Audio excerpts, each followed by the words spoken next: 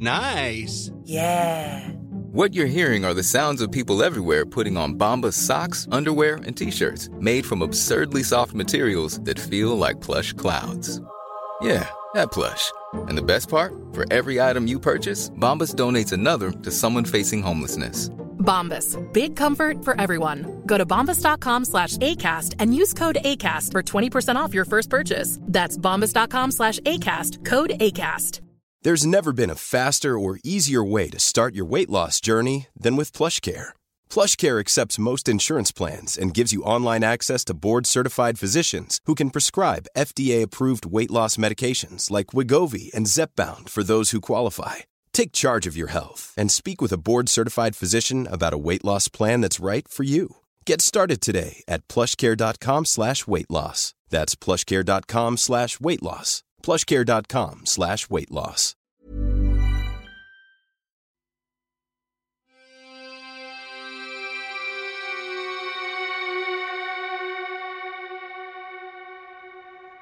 Welcome to Murder Mile.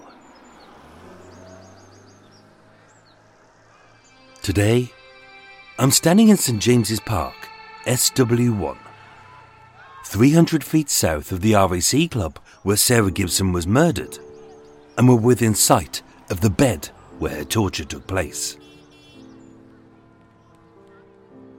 St James's Park is a 23-hectare Grade 1 listed park in Westminster, circled by such famous sites as Buckingham Palace, Horse Guards Parade, 10 Downing Street, and St James's Palace. Named after St James the Less, a former leper hospital stood on this site. And whereas once it was home to Henry VIII's exotic zoo full of kidnapped wildlife, such as camels, elephants, and crocodiles, it is now a public park. Open to everyone, it features ornate rockeries, cultivated hedges, water fountains, and a duck island, complete with a hint at its former inmates, a squadron of pelicans. For thousands of people every day, St James's Park is an escape to the country in the heart of the city. Sadly, as the sun blazes, its peace is often pulverised by a plethora of prize pillocks. Whether posh brats banging on bongos, as if playing ethnic instruments makes their daddy's asset-stripping income less racist. The pungent whiff of the shit Santa, who decorates trees with little bags of poodle plop. Those talentless circus turds, who tippy-toe a tightrope between trees a full 3 inches off the grass. And the worst terrorist to tranquility, children. Ugh, please, somebody tell them to shut up. But at night, as the park empties, it becomes a refuge for the city's homeless. And although it's a public park for everyone to enjoy, just like the RAC Club, there are laws over who is welcome and who isn't. On the night of Sunday the 2nd of July 1972, just hours before her 4-hour torture, the killer of Sarah Gibson stood in this park, barely 300 feet from her bed in room 519. His name was David Froomes. But how did they meet? And why did he kill her? Was it personal? Revenge? A mistake? Or a series of unfortunate coincidences? My name is Michael. I'm your tour guide. And this is Murder Mile. Episode 160. Do Not Disturb. Part 2.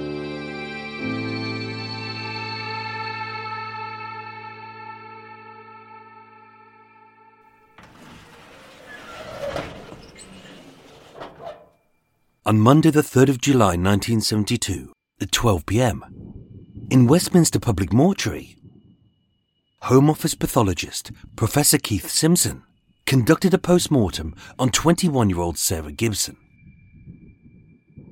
Present was the investigating officer, Detective Chief Inspector James Neville, and the exhibits officer, Sergeant Brian Vickery. Found at 9:25 a.m., with her multicoloured blanket pulled up to her nose, she looked as if she was asleep. Her room was as she had left it the night before. Door ajar, light and TV on, and a half-drunk cup of coffee on the floor. But as her bedclothes were pulled down to her ankles, her injuries told a different story. Lying perfectly straight, Sarah had been stripped naked from the neck down. Her ripped white knickers lay crumpled beside her bloated face. Her blue bed jacket had been violently torn open at all but one last loop, and splayed across her shoulders laid the tattered remains of her orange nylon nightdress. Her pale flesh, her small breasts, and her gaping vagina had been laid bare to the sadist before her. Given the attack, several injuries were as expected. She had a half-inch split to her tongue's tip, caused by the stifling force of a makeshift gag made from a handkerchief and some torn toweling. Gagged to keep her quiet, this had left a ring of linear pressure marks from her mouth sides to her skull's base. Across her wrists and ankles were faint lacerations, having been tied using her own white stockings. And 4 inches to the left of her mid-neck lay a pull impression suffused with minute hemorrhages, as her garrote-toting killer had strangled every ounce of energy and every last breath out of her body. With her last seen alive at 9:45 p.m. and her death estimated at roughly 4 a.m., although Sarah was only small, her injuries were inflicted by someone stronger than herself, but not by much. But what most perplexed the pathologist was the injuries he didn't see. Sarah had been strangled, and as she'd fought for her life, her fingernails had clawed her neck. But her hyoid bone had not been fractured, and he'd expected to see more bruising or greater signs of a struggle. Instead, there was very little, except for a missing earring and 2 lost curlers. So what was this? A crazed sadist, or a sex game gone bad? During the night, Sarah's restraints were cut and then retied at the wrists and ankles with a soft woolen cord from her blue bathrobe, which left only faint flushing that the pathologist almost didn't spot. The gag in her mouth had been loosened, and a soft pillow was placed under her backside. But why? Nothing about the scene made sense. Her bedroom didn't look ransacked, to the point where even her half-drunk cup, the jar of instant coffee, and a pot of powdered milk lay opened and undisturbed on the floor beside her bed. And yet her death was violent, with several inexpensive items now missing. A bloodied blanket, a sweat-soaked bedsheet, cut restraints, and a torturously slow strangulation told a tale of a terrifying assault on a defenseless young girl in her own bed. But was this inflicted by someone who loved her, hated her, or both? There was no denying that a sexual sadist had done this, as although no sexual injuries were found, a glutinous matter, later identified as semen, seeped from her vulva. And with no tearing found within, the pathologist concluded intercourse had taken place either before, during, or after her death.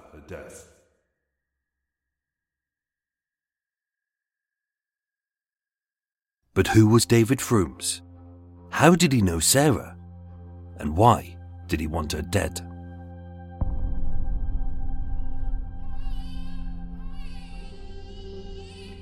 David Charles Richard Frooms, known as Dave, was born on the 22nd of April 1947 at Perivale Maternity Hospital in Greenford, West London. And what followed was a childhood as broken as it was tough. Being a baby in a crib was the only time that his life had stability. Age 2, his parents separated, his father vanished, and seeking to absolve herself of her burden, his mother sent this unwanted boy to live with her grandmother in Southall. Age 5, his grandmother died, and with no one willing to foster this bright but restless boy, he was bounced back to his reluctant mother, a stepfather he despised, and 2 stepsisters. One called Liz, who he liked, but was plagued by depression and blindness, and a younger one he disliked called Leslie.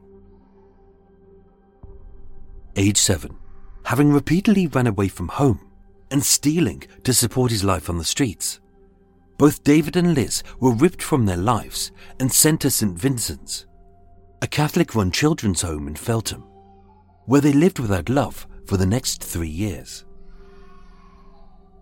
Developing a deep distrust of others, David found it difficult to form friendships, to make any future plans, and he always felt isolated. Age 10, the home bounced him back to the unwelcome arms of a mother and a stepfather, who lived in a cramped little caravan at Wingfield in Surrey. Promptly sent to a court-appointed approved school for training and re-education. Although many young boys saw Borstal as a place of unspeakable horror, David found a semblance of stability among its dark, cold walls, but became institutionalized.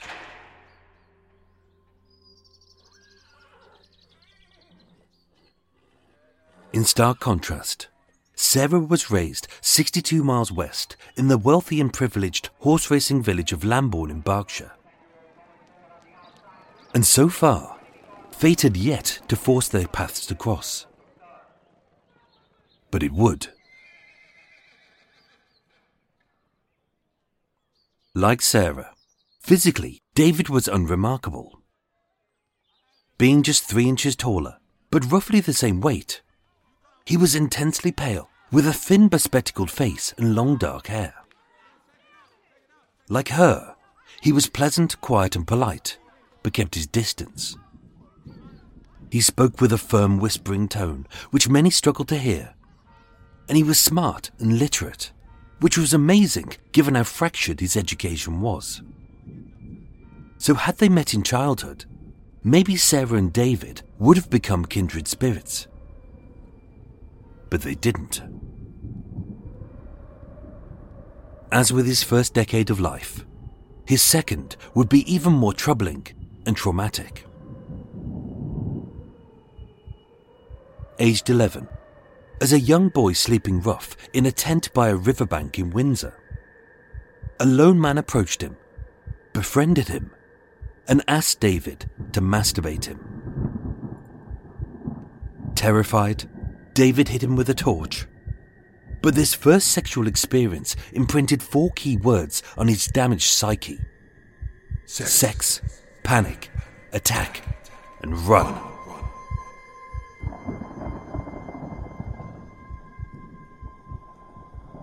That same year, having stolen money and food to fund his life on the streets, his mother packed him off to live with the absentee father he barely knew in Southall.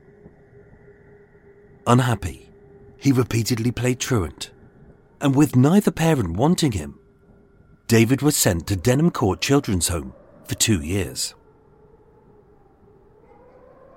Aged 12 to 15, David was a resident at the Shashila Community Home in Blandford, Dorset, an experimental care home where the kids could run riot. He later said, "We could do whatever we wanted. Smash windows, cause havoc, steal. All to get it out of our system." But being unable to tolerate his behaviour, David was expelled from yet another possible place he could have called home. As David would later state, although restless, I was often at my happiest when I was confined to prison.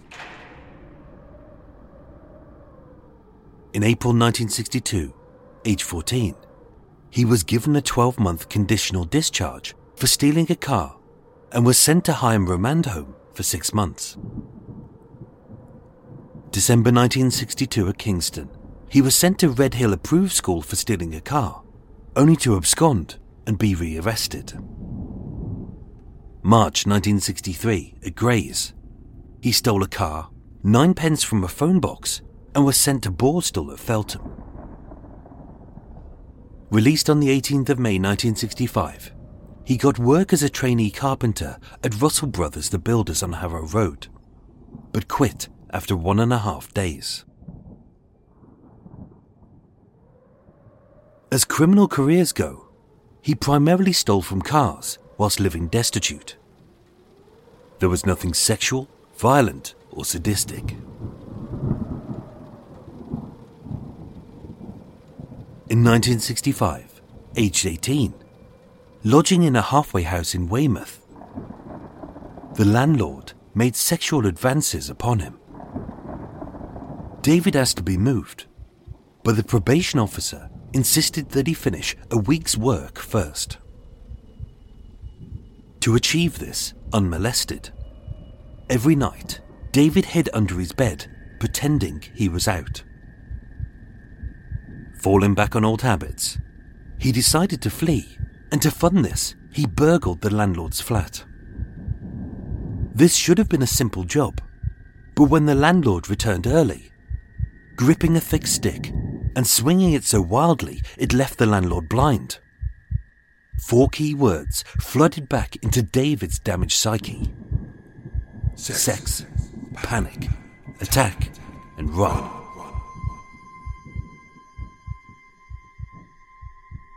For robbery with violent assault, he was sent to Brixton Prison for 3 years and 6 months. With the theft of food and money being his primary motive, the burglary of houses had also become part of his criminal repertoire. For David, it was a low-risk crime, in which he never confronted the owners. He later said, I chose homes with a light on upstairs because I knew the doors will always be open. As a secret was to enter and exit as quietly as possible. But then again, one particular conviction stands out as sinister. In May 1969, in the coastal town of Ramsgate, 22-year-old David got talking to an attractive 13-year-old girl who was out walking her dog. It was a pretty good feat for me to start talking like that. They chatted, went to a park, and feeling increasingly randy, I touched her breasts and private parts. David was arrested minutes later and served 1 year in Pentonville Prison. 6 months for a prior burglary, 3 months for car theft, and shockingly, just 3 months for the indecent assault of a child. Up until his arrest for Sarah's murder, he had no other criminal convictions for sexual offences. Those who knew him said he was not that way inclined.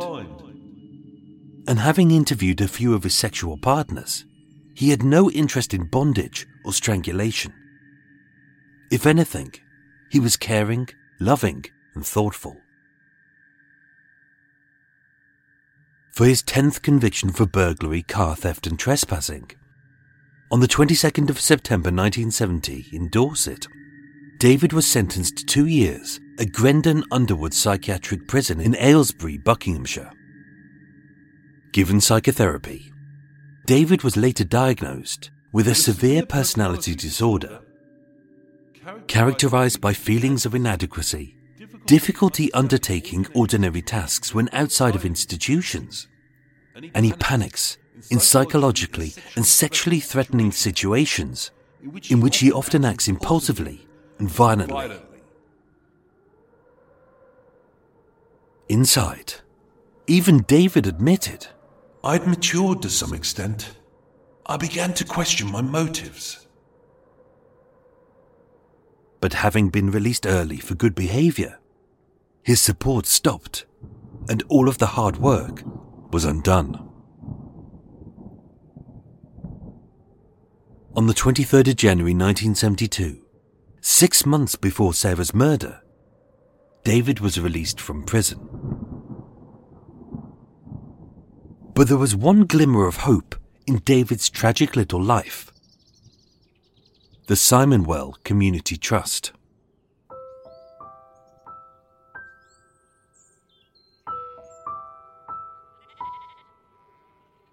Based out of a disused 400-room school at Simonwell Farm near Grundale in Canterbury, this was a charity which drew attention to the thousands of homeless people living on the welfare state.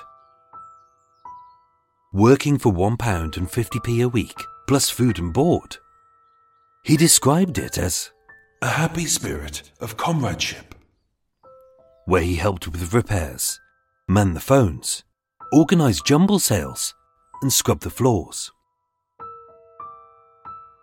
Having met the charity, age 14, over his decade of incarceration, instead of being bounced from remand centres into a hodgepodge of unfamiliar halfway houses, this had become his surrogate home.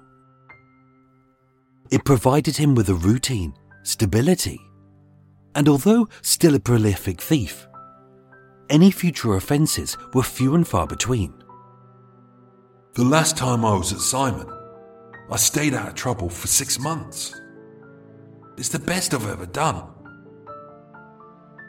Here he strived to be a good person, and through hard work, he flourished.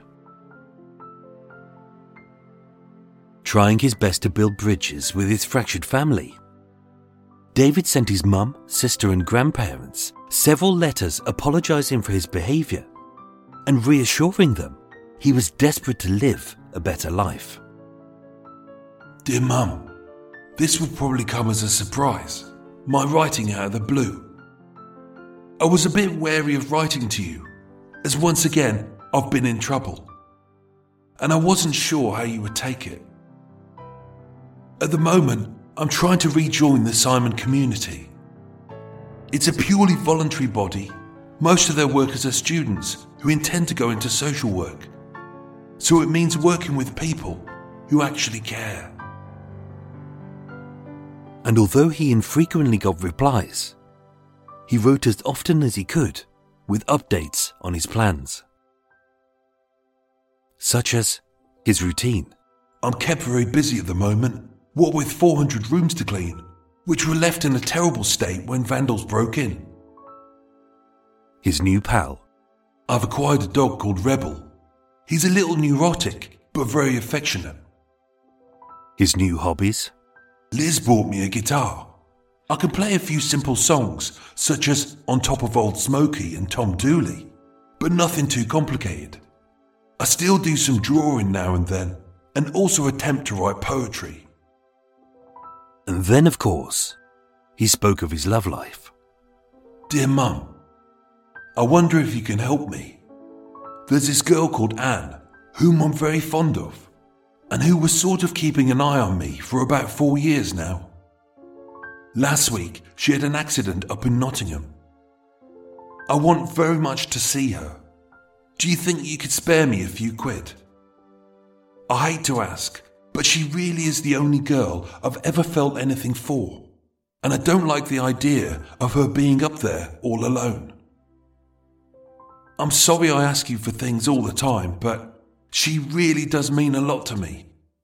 Maybe you'll meet her sometime. My love to you all. Take care. Dave. Kiss.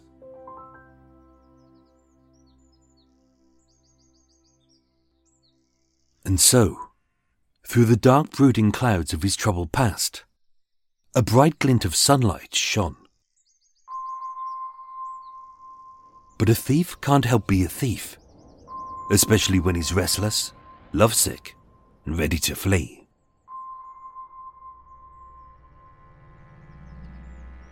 On the 13th of June 1972, as a trusted volunteer of the Simon Community Trust, David was given £50 to buy food, a duty he had done many times before.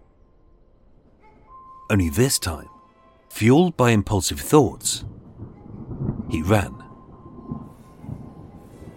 Hopping on the first train out of Canterbury, 24-year-old David Froomes headed to London King's Cross, carrying little more than a backpack of tatty clothes, with no plan, no friends, and no place to stay.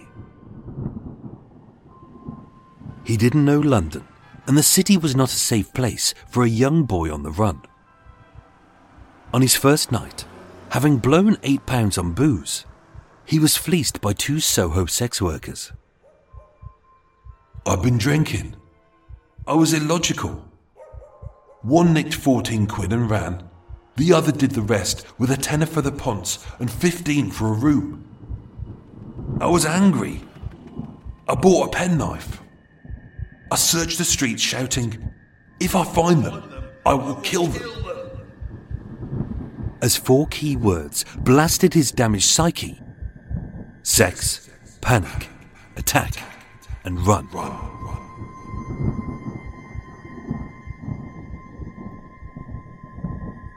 For 2/3 of his life, David had been hungry, broke, and homeless.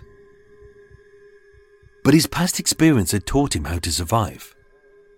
By living rough, laying low, and breaking into cars and houses for food and money.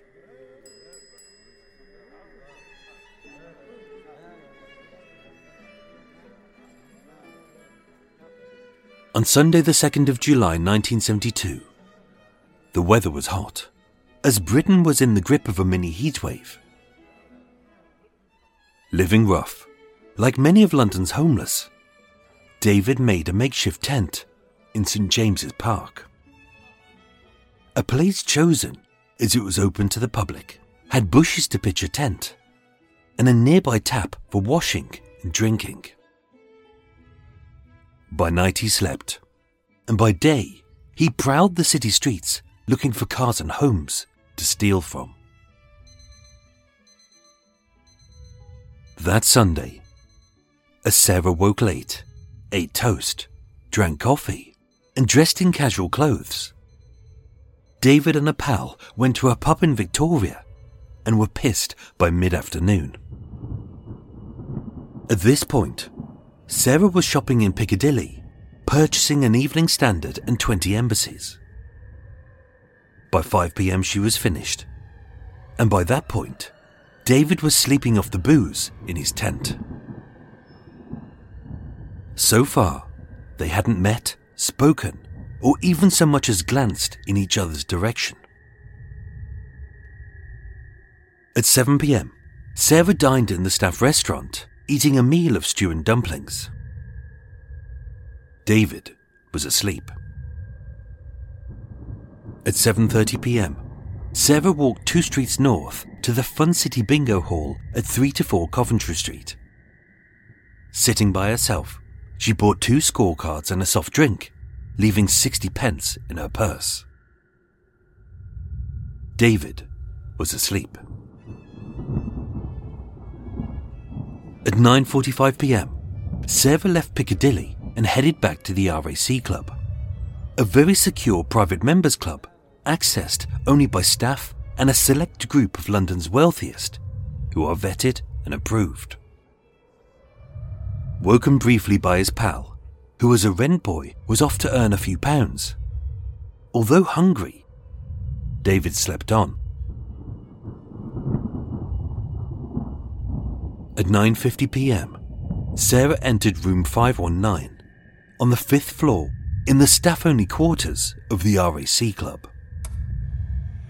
She popped on the telly, possibly to Colditz, and unwittingly laid out the tools of her demise, such as the white stockings which her killer would use to bind her wrists and ankles, the blue bathrobe whose soft woolen cord he later used to retie them, and dressing in white knickers, a blue bed jacket, and an orange nylon nightdress. This was her usual night attire, which he would rip from her pale bare flesh.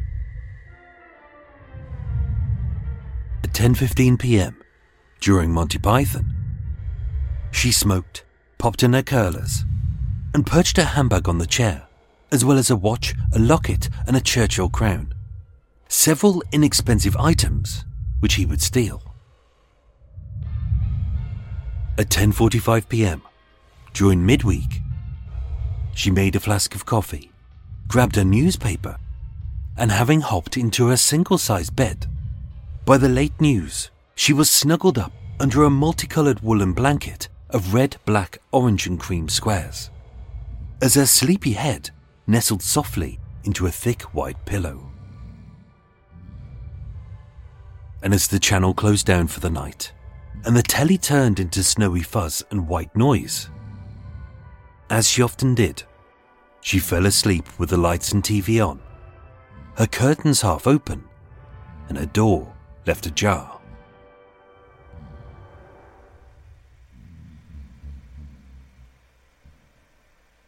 Being nighttime, David might have slept right through till sunrise.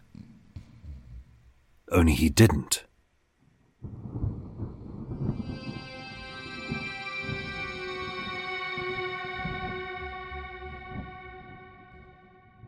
I was trying to sleep in St. James's Park. The law came in and kicked everyone out. Worried they were searching for him as a felon who had stolen £50 from Simon Well Trust. As he always did, he panicked and fled.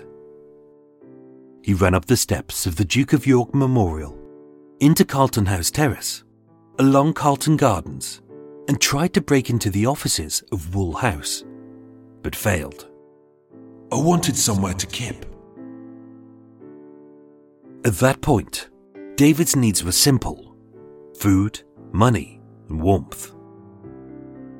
It was just pure luck that I broke into that place. And although a skilled burglar, it was a series of unfortunate coincidences which ensured that his entry was easy and undetected. Climbing the staff-only staircase to the 5th floor, as he entered the roof, he saw a small room with a light still on. As he had done many times before, I chose homes with a light on upstairs because I knew the doors would always be open. And being claustrophobic, Sarah's door was unlocked and left ajar. I went along the corridor till I came to this one where I could see the light was coming from. I opened the door and went in, very quietly. And then I saw this girl lying on the bed asleep. Sarah was an innocent with no enemies. She would be murdered in the one place she felt safest, her own bed. But it wasn't for something she had done, said, or knew. David had entered with nothing on his mind but hunger and sleep. As even he would say, I broke in, and one thing led to another. But until that very second, when he spied her in the doorway, Sarah and David had never met.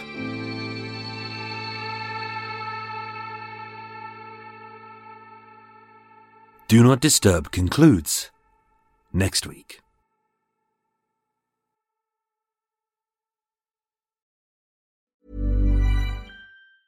Hey, it's Ryan Reynolds, and I'm here with Keith, co-star of my upcoming film, If, only in theaters May 17th. Do you want to tell people the big news?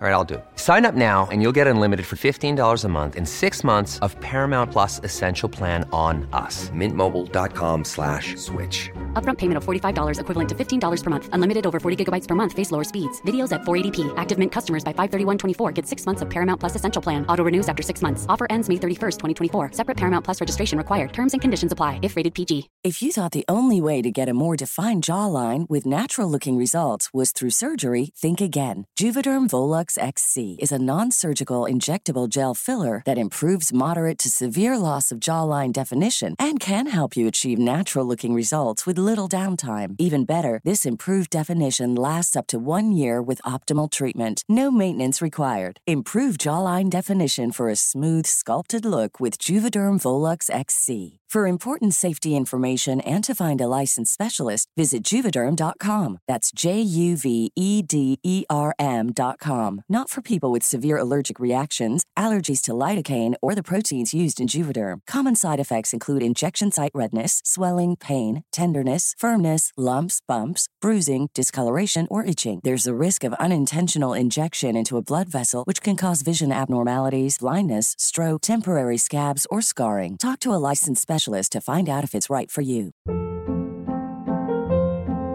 Hold up. What was that? Boring. No flavor. That was as bad as those leftovers you ate all week. Keke Palmer here, and it's time to say hello to something fresh and guilt-free. Hello Fresh. Jazz up dinner with pecan-crusted chicken or garlic butter shrimp scampi. Now that's music to my mouth. Hello Fresh. Let's get this dinner party started. Discover all the delicious possibilities at HelloFresh.com.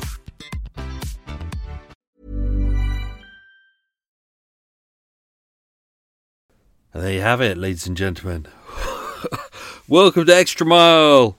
The unscripted, unedited, blah, blah, blah, blah, blah, blah, blah, blah, blah, blah, blah, blah, blah, etc., and all that, and all that. Hope you enjoyed that episode. As with every episode of Murder Mile, I always try and do something different. This time I really wanted to do something which, because it's such a fascinating case, and it's never been told before. You'll find tiny bits in different, occasionally in magazines, stuff like that, but it's badly written, and people just haven't got the original files. Luckily, I got access to one of the police files. This has given me a real insight into everything that's going on. So everything is based on the police investigation and all the witness statements. But it's just fascinating. It's fascinating how you could have one person who you think there must be a reason why he attacked her, and there isn't. And then you look at him, which is why we're focusing on episode 2, and you must think there must be a reason. He must be a sex maniac or something like that, but he's not. He's just a lad he's homeless, and he spends his whole life trying to survive. He has a little bit in his back history, which is that kind of the sexual assault. We don't know enough about that, so I'd love to know more about that. But what drove him to do what he did? Why did he spend 4 hours attacking this girl? What was going on in his head? So yeah, that's why it's fascinating. So this episode asked a lot of questions. Next week's episode, the final episode, that is all of the answers. There's everything. So I've put in a lot into these episodes. It looks like there's a lot of stuff in there and you think it's unimportant. It's not. There's hell of a lot of really important information in there. So next week we will go through it, and luckily David gave some quite lengthy statements, so we're going to use his statements. We're going to go through all the evidence, we're going to follow it step by step, and we're going to see exactly what happened, and we're going to try and uncover as much as we can. Just to say a big thank you to all my new Patreon supporters. Thank you so much, everyone. They are Pauline Honigsberg, Claire Emily, Nike Bagaji, I hope I got that right. Nike Bagaji, I've probably got Nike wrong. Like an idiot, I got the name wrong. It's actually Nikki, not Nike. What an idiot. Catherine Pullen, Louise Amanda, Neil Timms, Katie Hill, and Joe Wink. Thank you, guys. That's very much appreciated. Hopefully you've got all of your goodies, and they should be with you now. Also a thank you. It was my birthday a little while ago. So thank you to Lucy Barr and Alison Brown for your very kind birthday donations. I did spend it on cake. Of course I did.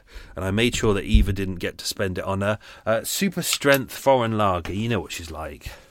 I mean, it makes no difference. I could basically just put a bottle of vinegar in front of her with gin in it and she'd be happy.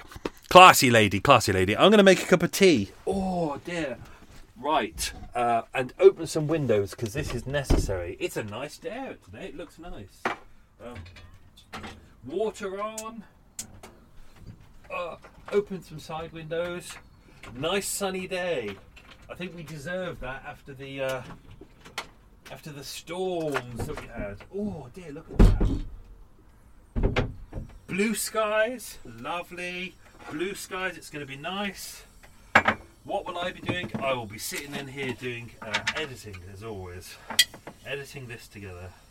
I just had to redo some of my David voice, because halfway through I changed my David voice. I had him with a bit of a whisper, and he doesn't actually have an accent. It's a bit nondescript, his accent, because he's moved around a lot, but it just felt a bit better having him with a bit of a London accent. So that's not how he sounds, but it just made it easier for me, so I did it that way. So there we go. So if you're new to Extra Mile, I'm just making a tea, which is what I do. A coffee, I'm actually making a coffee. We're going to do a quiz in a second. We're going to throw in some extra stuff about the episode, which may be of interest to you. We'll answer the questions, and this is that. While this is boiling, let's do the questions. So, quiz questions. Don't forget, as always, I may bowl some of these up. So, question 1. What were David Froome's middle names? He had 2. What were David Froome's middle names? Question 2. Which part of West London was he born in? Question 3. Name his 2 stepsisters. Question 4. What was the name of the dog he adopted at Simonwell? Question 5. How much money did the 2 sex workers fleece out of him in total? Question 6. How many rooms were at the Simonwell Trust? That's the old school building. How many were there? Question 7. Name one of the 2 songs that he learnt to play on the guitar. Question 8. Outside of playing guitar, what was his other hobby? Question 9. Name one of the 4 famous sites, as mentioned, which circle St James's Park. There were 4, you can choose one.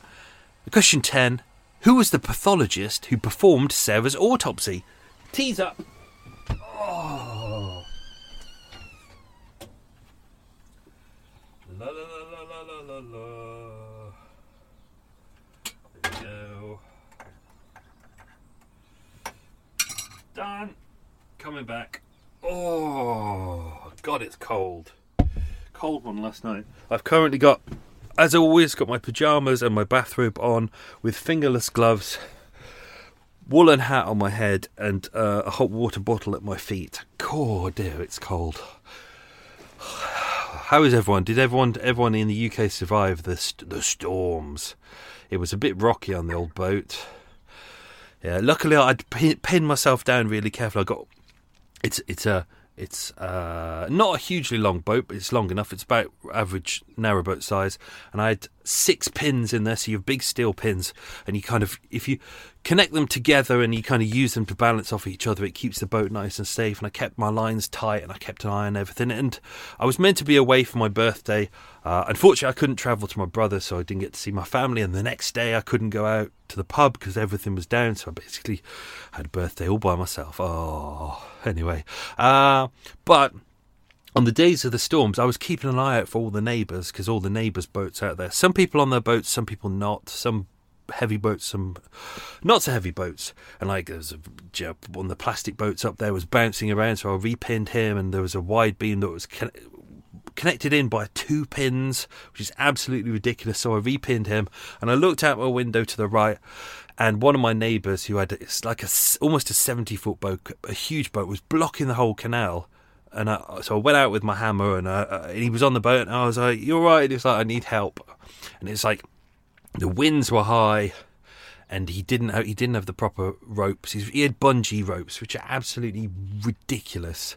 But anyway, I was like, give this guy a go. A cyclist went past with blood all over his face. He'd just been hit in the face with a branch, and he was like, "Have you got some ice?" And I was like, "I have got some ice, but we're going to get this guy in first, and then I'll get you some ice." So it took 3 of us. We had to wait for a moment when the wind stopped, and then we just pulled in. This is like 20-ton boat, which in high winds is about, you have to triple it, so it felt like a 60-ton boat. Almost killed our arms. Got him repinned. Got this guy sorted with all the blood over his face. Oh, what a fun day. So that was my storms day. So basically just keeping an eye on all the boats around here. But pretty much everyone survived. 3 trees fell down near me, and all of them missed boats. Miracle. Absolute miracle. So, oh dear. Let's dive into some stuff about David's life. I'm not going to dive in too much about his background, his family history, because we've kind of already done some of that.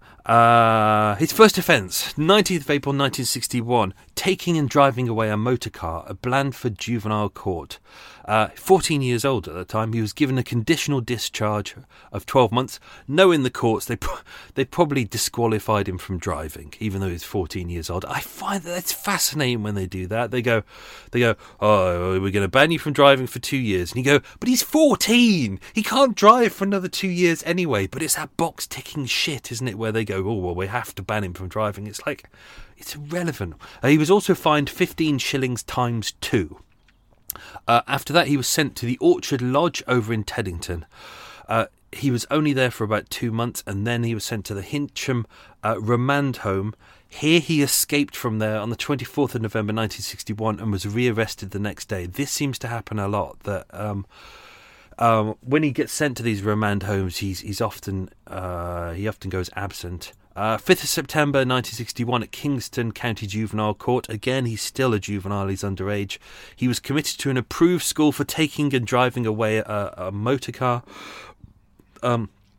This time he was sent for a whole month to the Philanthropic Farm approved school in Redhill in Surrey. Again, on the 23rd of January, he absconded, he was arrested and returned the next day. This happens a lot. See, this is why I've had to be selective on what I've put into this episode, because his criminal history and his history of where he's at remand centres is huge. And the way he's bounced all over the country in different places. He's never in the same place. There's just no consistency in his life. 25th of January 1963, for 4 months, he was sent to Ardale Approved School, where he absconded twice and committed criminal offences while he was there. 7th of March 1963 at Grays Juvenile Court. So this is when he comes back to London. He got a conditional discharge for stealing a car and driving whilst disqualified and with no insurance. Of course he was, because he was underage. And at that point, he also stole some money from a telephone kiosk, which I'm not going to say how much, because I think that was a question, although it could be wrong. 4th offence, 16th of May 1963, driving again while disqualified, again underage. 12-month conditional discharge. After that, he was sent to Feltham, which was a famous Young Offenders Institute, or a Borstal as they would call it back then. He was there for just under a month. When he was there, he said, do you know what? When he was inside prison, he said he got on well. He said he liked the clothes part. Inside, when he's in prison, he has to wake up at set times, he has to do set jobs, he has to go to certain places, he's restricted. For him, the restrictions and the kind of the routine makes sense. But the freedom of it, by this point, he's only a teenager by that point, but because he's been in and out of remand centres and bounced around, and, you know, his mum seems to be a bit wayward and doesn't really seem to give a shit. His dad doesn't give a shit. Do you know what? He did love his grandmother, his original grandmother. He absolutely loved, but she was the one who died when he was 5 years old, and that's kind of, you know, a key point in his life. As mentioned, he was released from prison and he did 1.5 days' work as a trainee carpenter. That's pretty much the only legitimate job he did, except for the charity work, which we get in later on. The sexual encounters or the gay assaults in his life are kind of interesting. Obviously, there's two. There's the early one in Winkford when he was a child, and some old pervert asked him to masturbate him. This second one, this is the one that he was sent to prison for 3 years and 6 months for. So after he got released from prison, there was a man who apparently was very kind to him and said, you know what, if you need a halfway house, I'll be your landlord. But this guy started making sexual advances to him. David's small, he's frail, he's quite vulnerable. Obviously, this is why this guy's picking on him. He needed a place to stay, so the probation officer said, okay, well, you can stay there while you do your work. David had said, this guy's making sexual advances to me, I feel threatened, I need to leave. And the probation officer, in their wisdom, said, no, you need to stay in this house where this guy potentially could rape you. Yeah, so David, absolutely terrified, he said he spent 10 days basically sleeping under his bed. As happens in his life, I've tried to set this up in the whole episode about this is what his life is all about. It's about not dealing with problems. He panics, he gets upset, he becomes violent, he flees, and when he flees and he goes on the run, he steals in order to fund himself so he can kind of run. This is not to justify what he would later do. This is to kind of ask the question, why is it that he can be this person who's kind of about survival, and then he does that. He does what he does to Sarah. This is what the episode is about. It's two separate people going on there, and I don't know how they connect. And I think the abandonment, I think these attacks in his life, I think there's something going on there in him where something may have happened that night. Maybe, who knows? Maybe Sarah was, maybe one of the staff came past. The door was open, maybe Sarah made a sound, maybe that's why he murdered her, maybe it's something as simple as that, we don't know. But we'll dive into that next week. That's what next week is all about. This landlord, we don't really know much about it. We know that it was in Weymouth. We know that he stole roughly £40 from the man's wallet. We know that they said it was a wooden ruler, but other accounts have said it was a stick. But he beat the man over the head until he became unconscious. The man lost his speech owing to head injuries and some of his eyesight as well. Whether that was regained, we don't know. Interestingly, nothing happened to the landlord. The landlord was not charged with any sexual offences. Interesting. So for that, David was sent to the Central Criminal Court, the Old Bailey, on the 23rd of July 1965. He was sentenced to 3 years in prison and 6 months to be served concurrently for robbery with violence, theft of a motor vehicle. He'd done a lot by that point. There was 13 cases considered, and the theft of property worth £50 in total. Interesting, going through his history, it's interesting how his thought process as a burglar. You know, I would have thought as a burglar you would want to go into a building where the lights are off. You know, if you know how to break in, you go, well, no one's in there, I can break in. But his thought process is kind of interesting, how it's like, if he sees someone is upstairs in their bedroom, he knows that the doors downstairs will be open, the alarm will be off, probably the back door will be open, probably windows will be open. It'll be easy to get in. He can go in and help himself and be out quickly. He doesn't confront people. He's little. That's not his thing. Actually, most burglars, as we've mentioned in the Stockbroker episode, you have different types of burglars, and very few of them actually want to confront you. Basically, they're frightened. They want to get in and get out as quick as possible. And David is one of those people. He's not a confronter. 26th of May 1965, he committed a robbery in Battersea. He was in prison until the 17th of September 1964, when he escaped from prison. Again, he was rearrested the next day. Now, 1962, when he was 14, he'd been introduced to the Simon Well Community Trust, which is the charity organisation. He'd actually met them in Liverpool, but it was around this time that they were setting up Simon Well Farm over on Soul Street near Grumdale in Canterbury. Seems like a fantastic kind of charity. You know, lots of people. There's a real kind of a love online for people who've kind of been through the system, because it was very kind of progressive and all about kind of giving people a kind of a bond and a routine and pushing forwards. In fact, looking into his history, his first sexual encounters in a kind of a positive way were with he says 4 different girls when he was working at Simonwell. He had sexual partners, but he said he always found it difficult to create a kind of a close emotional bond. As you can appreciate, he hasn't had a good history with people in his past. People have been actually quite shit to him. So trusting people he finds really difficult. But as we can see with the kind of the girlfriend called Anne, who he was kind of very interested in, he wants to find love. He wants an emotional bond, but he's just really struggling with it. 6th offence over at Blandford, February 1968, stealing from a dwelling house. So he's progressed very much into burglary at this point, still taking stealing from cars and stealing cars as well. 6 months in prison, suspended for 3 years. 2 lots of 3 months of imprisonment, suspended for 3 years as well. Again, he said he got on well in prison. Let's just see what else. I want to get into some of these letters that he was. Oh, okay. The sexual assault on the girl. 9th of August, 1968, Hastings Quarter Sessions.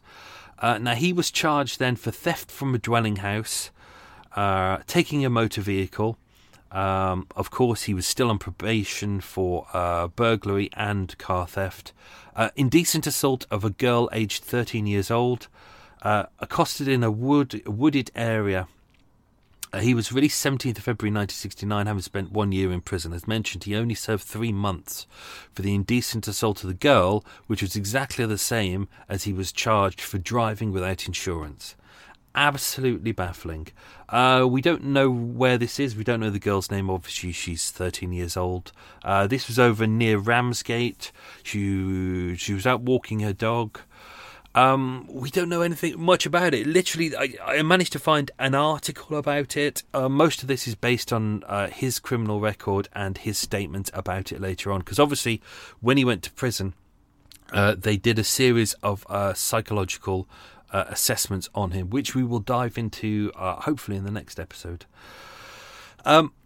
Simonwell was good for him. He really enjoyed it. When he was released after that sentence, he was sent down to Brighton. He was working again in a hostel for the homeless. This was the Hastings branch of the Simon Community Trust. They've got places all over the country. He really enjoyed it there. He was doing jumble sales and distributing leaflets, and this is the point where he's starting to do quite well.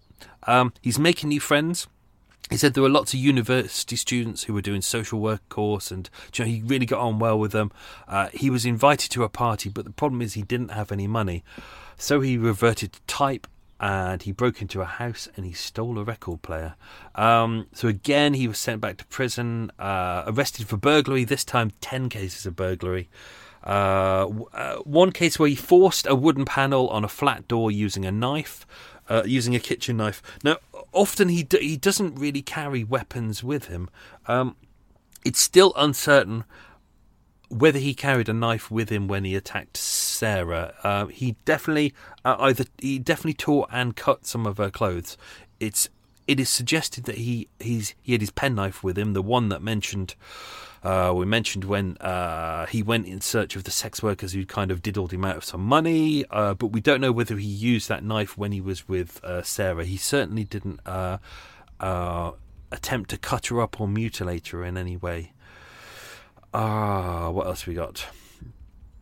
10th offence. So we briefly mentioned on this. 22nd of September 1970, Dorset Quarter Sessions. He was sentenced to 2 years at Grendon Underwood Psychiatric Prison in Aylesbury, Buckinghamshire, for burglary, theft of a motor vehicle, driving in a dangerous manner, and trespassing. There's quite a few of these driving in a dangerous manner things, and I put it into the episode originally, but then I took it out because it just throws things off. But the reason there's driving in a dangerous manner is when he sees the police and he's in a stolen car, he does what he always does. He panics and he flees. So there's quite a few cases of that crops up, which leads to the point where he's in St James's Park and he sees all the police kind of going through all the tents, and even he would say, I didn't know whether they were just wanting people booted out or whether they were coming after him because he'd stolen that 50 quid and he thought they might be after him. It seems unlikely, but that's kind of the way his brain thinks. The world is against him. Grendon Underwood Psychiatric Prison, a forward-thinking prison. When he was there, obviously he was doing a lot of like group counselling, and he was, had access to a psychotherapist when he was there. Sorry, I got hiccups. They looked at him, they looked at his past, they felt that he really needed a good amount of time. In total, he was with the psychotherapist for about 8 months in total. The doctor himself said, given David's back history, he needs to be with us for at least 2 years. Unfortunately, he was released early because of good behaviour, and that was the end of it. That was the end of any kind of counselling that was going on. Even the doctors were saying he needs to stay here, or we need to continue with this somewhere else. But there was no money for it. There was no opportunity. Therefore, he was released into the community, which is when he went back to Simonwell, the place that he liked. And again, when you look at him here, he's done 6 months. He really enjoys it. It's a place that he really likes. They trust him. They give him money. He's got good jobs. Let's dive into one of these letters that these were in the police files. He sent a series of letters to his mum. So this was during his release from prison, and you can see that he's trying to make steps. He sends letters to his mum, his sister who's going blind, his other grandparents. I think there might be one to his dad as well, but I'm not too sure. But I wrote down some of them, and they're really... I'm not going to read them out full. Let's see if... do I have the... No, I didn't put them in. What an idiot. So this is kind of interesting. He's sending letters back and forth. When he's there, he's clear. It's clear that he's really getting on with the Simonwell Trust when he's there. He's liking it. He's working really hard. He's working the night shift on the phones. Let me just try and go down a bit and just see if I don't have, because it is interesting. It is interesting. He says it's interesting. It might not be interesting. You might listen to it and go, "Oh, it's boring. That was boring. Why did he go to that bit?" But I just find things that people say interesting. This is next week's letter. Hang on. Letter 2, life at Simonwell. Oh, Michael, what did you do with it? I don't know. Anyway, I can do it off the top of my head. So it went really well when he was there. He wasn't really earning much money, as mentioned. He was kind of, a small amount of money when he was there. Getting on well with his family. When he mentioned there, he's working really hard. He's scrubbing the floors. There's a lot of people who are kind of coming out of prison and things like that who are living there. Many people treat it in a kind of a bad way. They don't treat it with the respect it deserves. And he gets quite angry about that. He's like, you're not going to scrub the floors. Fine, I will scrub the floors. So he does that. He mans the phones when he's there. He's because he's scrubbing the floors, his jeans that he's wearing are actually becoming quite tatty. So he mentions it. And even though his sister, the one who's going blind, is she's struggling to hold down a job and she doesn't have much money, she sends him a new pair of jeans. So this becomes kind of a big thing for him. She's also the one, his sister, she's the one he likes. She's also the one that sends him a guitar as well. So he starts playing guitar again. And his other hobby, which is one of the questions, which we won't go into. I've entirely lost the page I was on. Yeah. That was a big mistake, Michael. You've just moved pages now. You don't know where you seem to be. Yeah, I think that's it. I don't think I'll go into more because we've still got next. Oh, let's do this letter. So this was the full letter to his mum, who interestingly he calls mum, but he also calls her Fran as well. You can see that there's a bit of a disconnect there. Dear mum, I must apologise for not writing to you before now. Must be a couple of weeks since our chat on the phone. Everything here is fine. Same with me, except for one thing, which I wonder if you can help me with. There was this girl called Anne. We don't know who Anne is, who I'm very fond of, and who has sort of kept an eye on me for about 4 years now. Anyhow, last week she had an accident, and as a result she is in hospital, but up in Nottingham. She wants me to see her, yet when I told her on the phone I would hitch up straight away, she tells me not to, just in case you bring a car with you. I think as in bring someone else with you. I tried to explain that was unlikely, that I would nowadays. Oh, sorry, in case he brings a car with him, meaning a car that he's stolen. Sorry, that's what she means. But she says, no, not unless I can get someone to give me a lift from Ramsgate, which is ridiculous besides being impossible. I want very much to see her, yet if I did hitch up there and she asked how I got there, I couldn't lie to her, as we agreed never to lie to each other. And funnily enough, I never have. So what to do? Do you think you can spare me a few of those acres? I've rephrased that as pounds in the episode because I knew people would go, what's an acre? And as I did, that seems to be their thing. I hate to ask, but she really is the only girl I've ever felt anything for, and I don't like the idea of her up there being alone for a month or so. I've highlighted that. I think that's really interesting that he doesn't like the idea of her being alone. This will come back later on. Her parents live in Surrey and she hasn't seen them for some time. I doubt very much if they'll bother to go up and see her. Had a call from Liz the other day who phoned me, didn't say much about her eyes, poor kid, seems very anxious to know what work she will be able to do, only hope she doesn't worry too much.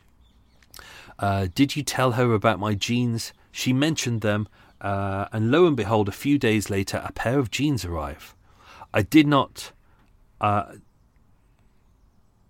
tell her not to bother, especially with her being out of work, but she seemed to want to buy me something, and I must say they came in very handy.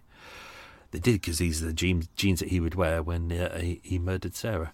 Well, it's very late and I'm on the phone duty tonight. It means sleeping in the office, and the only trouble is that I can't get any sleep as we have a terrifyingly noisy clock which chimes out the hours, and once I'm exhausted I can't but get back to sleep. So it seems I get an hour's kip and then about 5 hours guitar practice.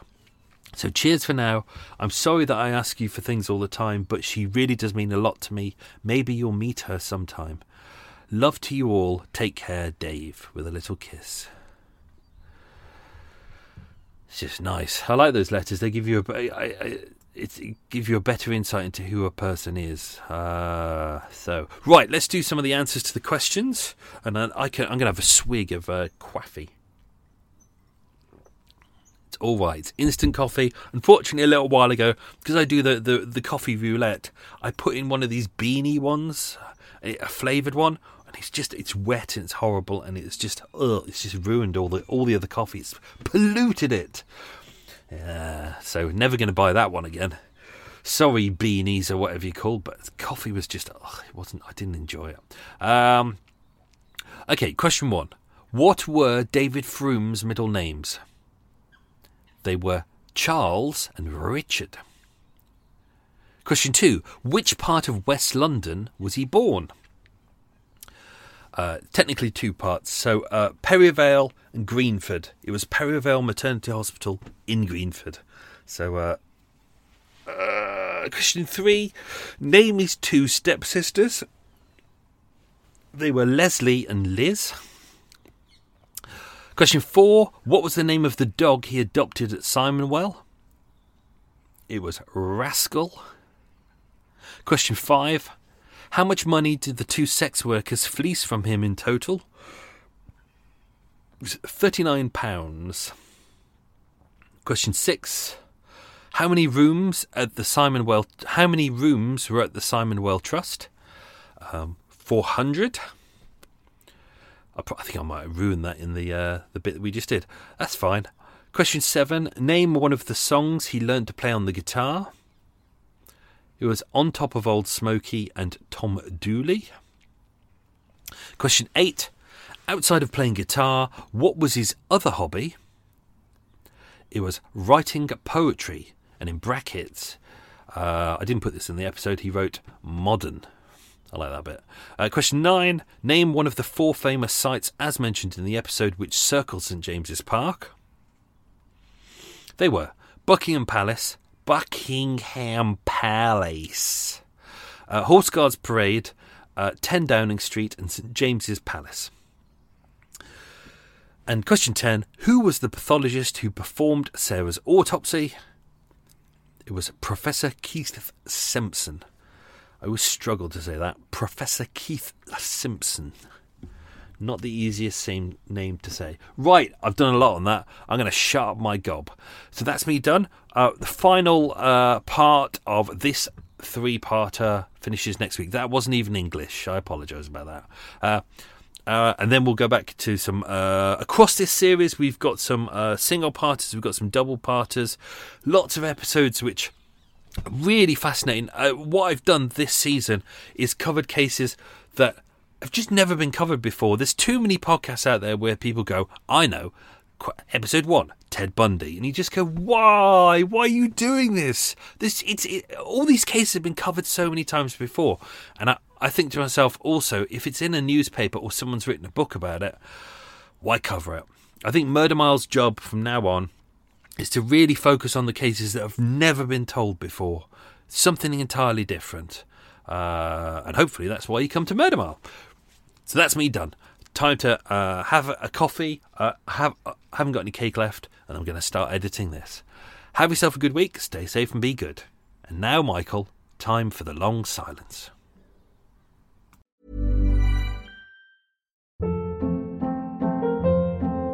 Hold up. What was that? Boring. No flavor. That was as bad as those leftovers you ate all week. Keke Palmer here. And it's time to say hello to something fresh and guilt-free. Hello Fresh. Jazz up dinner with pecan-crusted chicken or garlic butter shrimp scampi. Now that's music to my mouth. Hello Fresh. Let's get this dinner party started. Discover all the delicious possibilities at HelloFresh.com.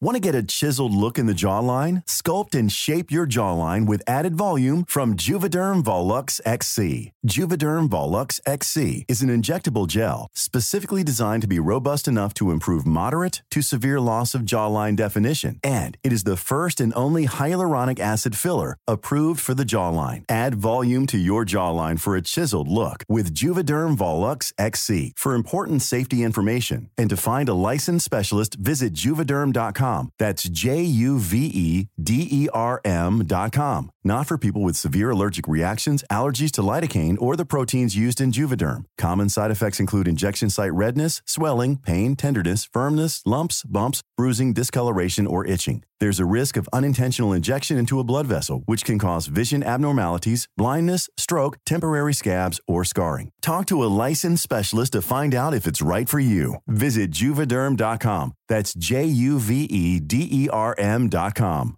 Even when we're on a budget, we still deserve nice things. Quince is a place to scoop up stunning high-end goods for 50 to 80% less than similar brands. They have buttery soft cashmere sweaters starting at $50, luxurious Italian leather bags, and so much more. Plus, Quince only works with factories that use safe, ethical, and responsible manufacturing. Get the high-end goods you'll love without the high price tag with Quince. Go to quince.com/style for free shipping and 365-day returns.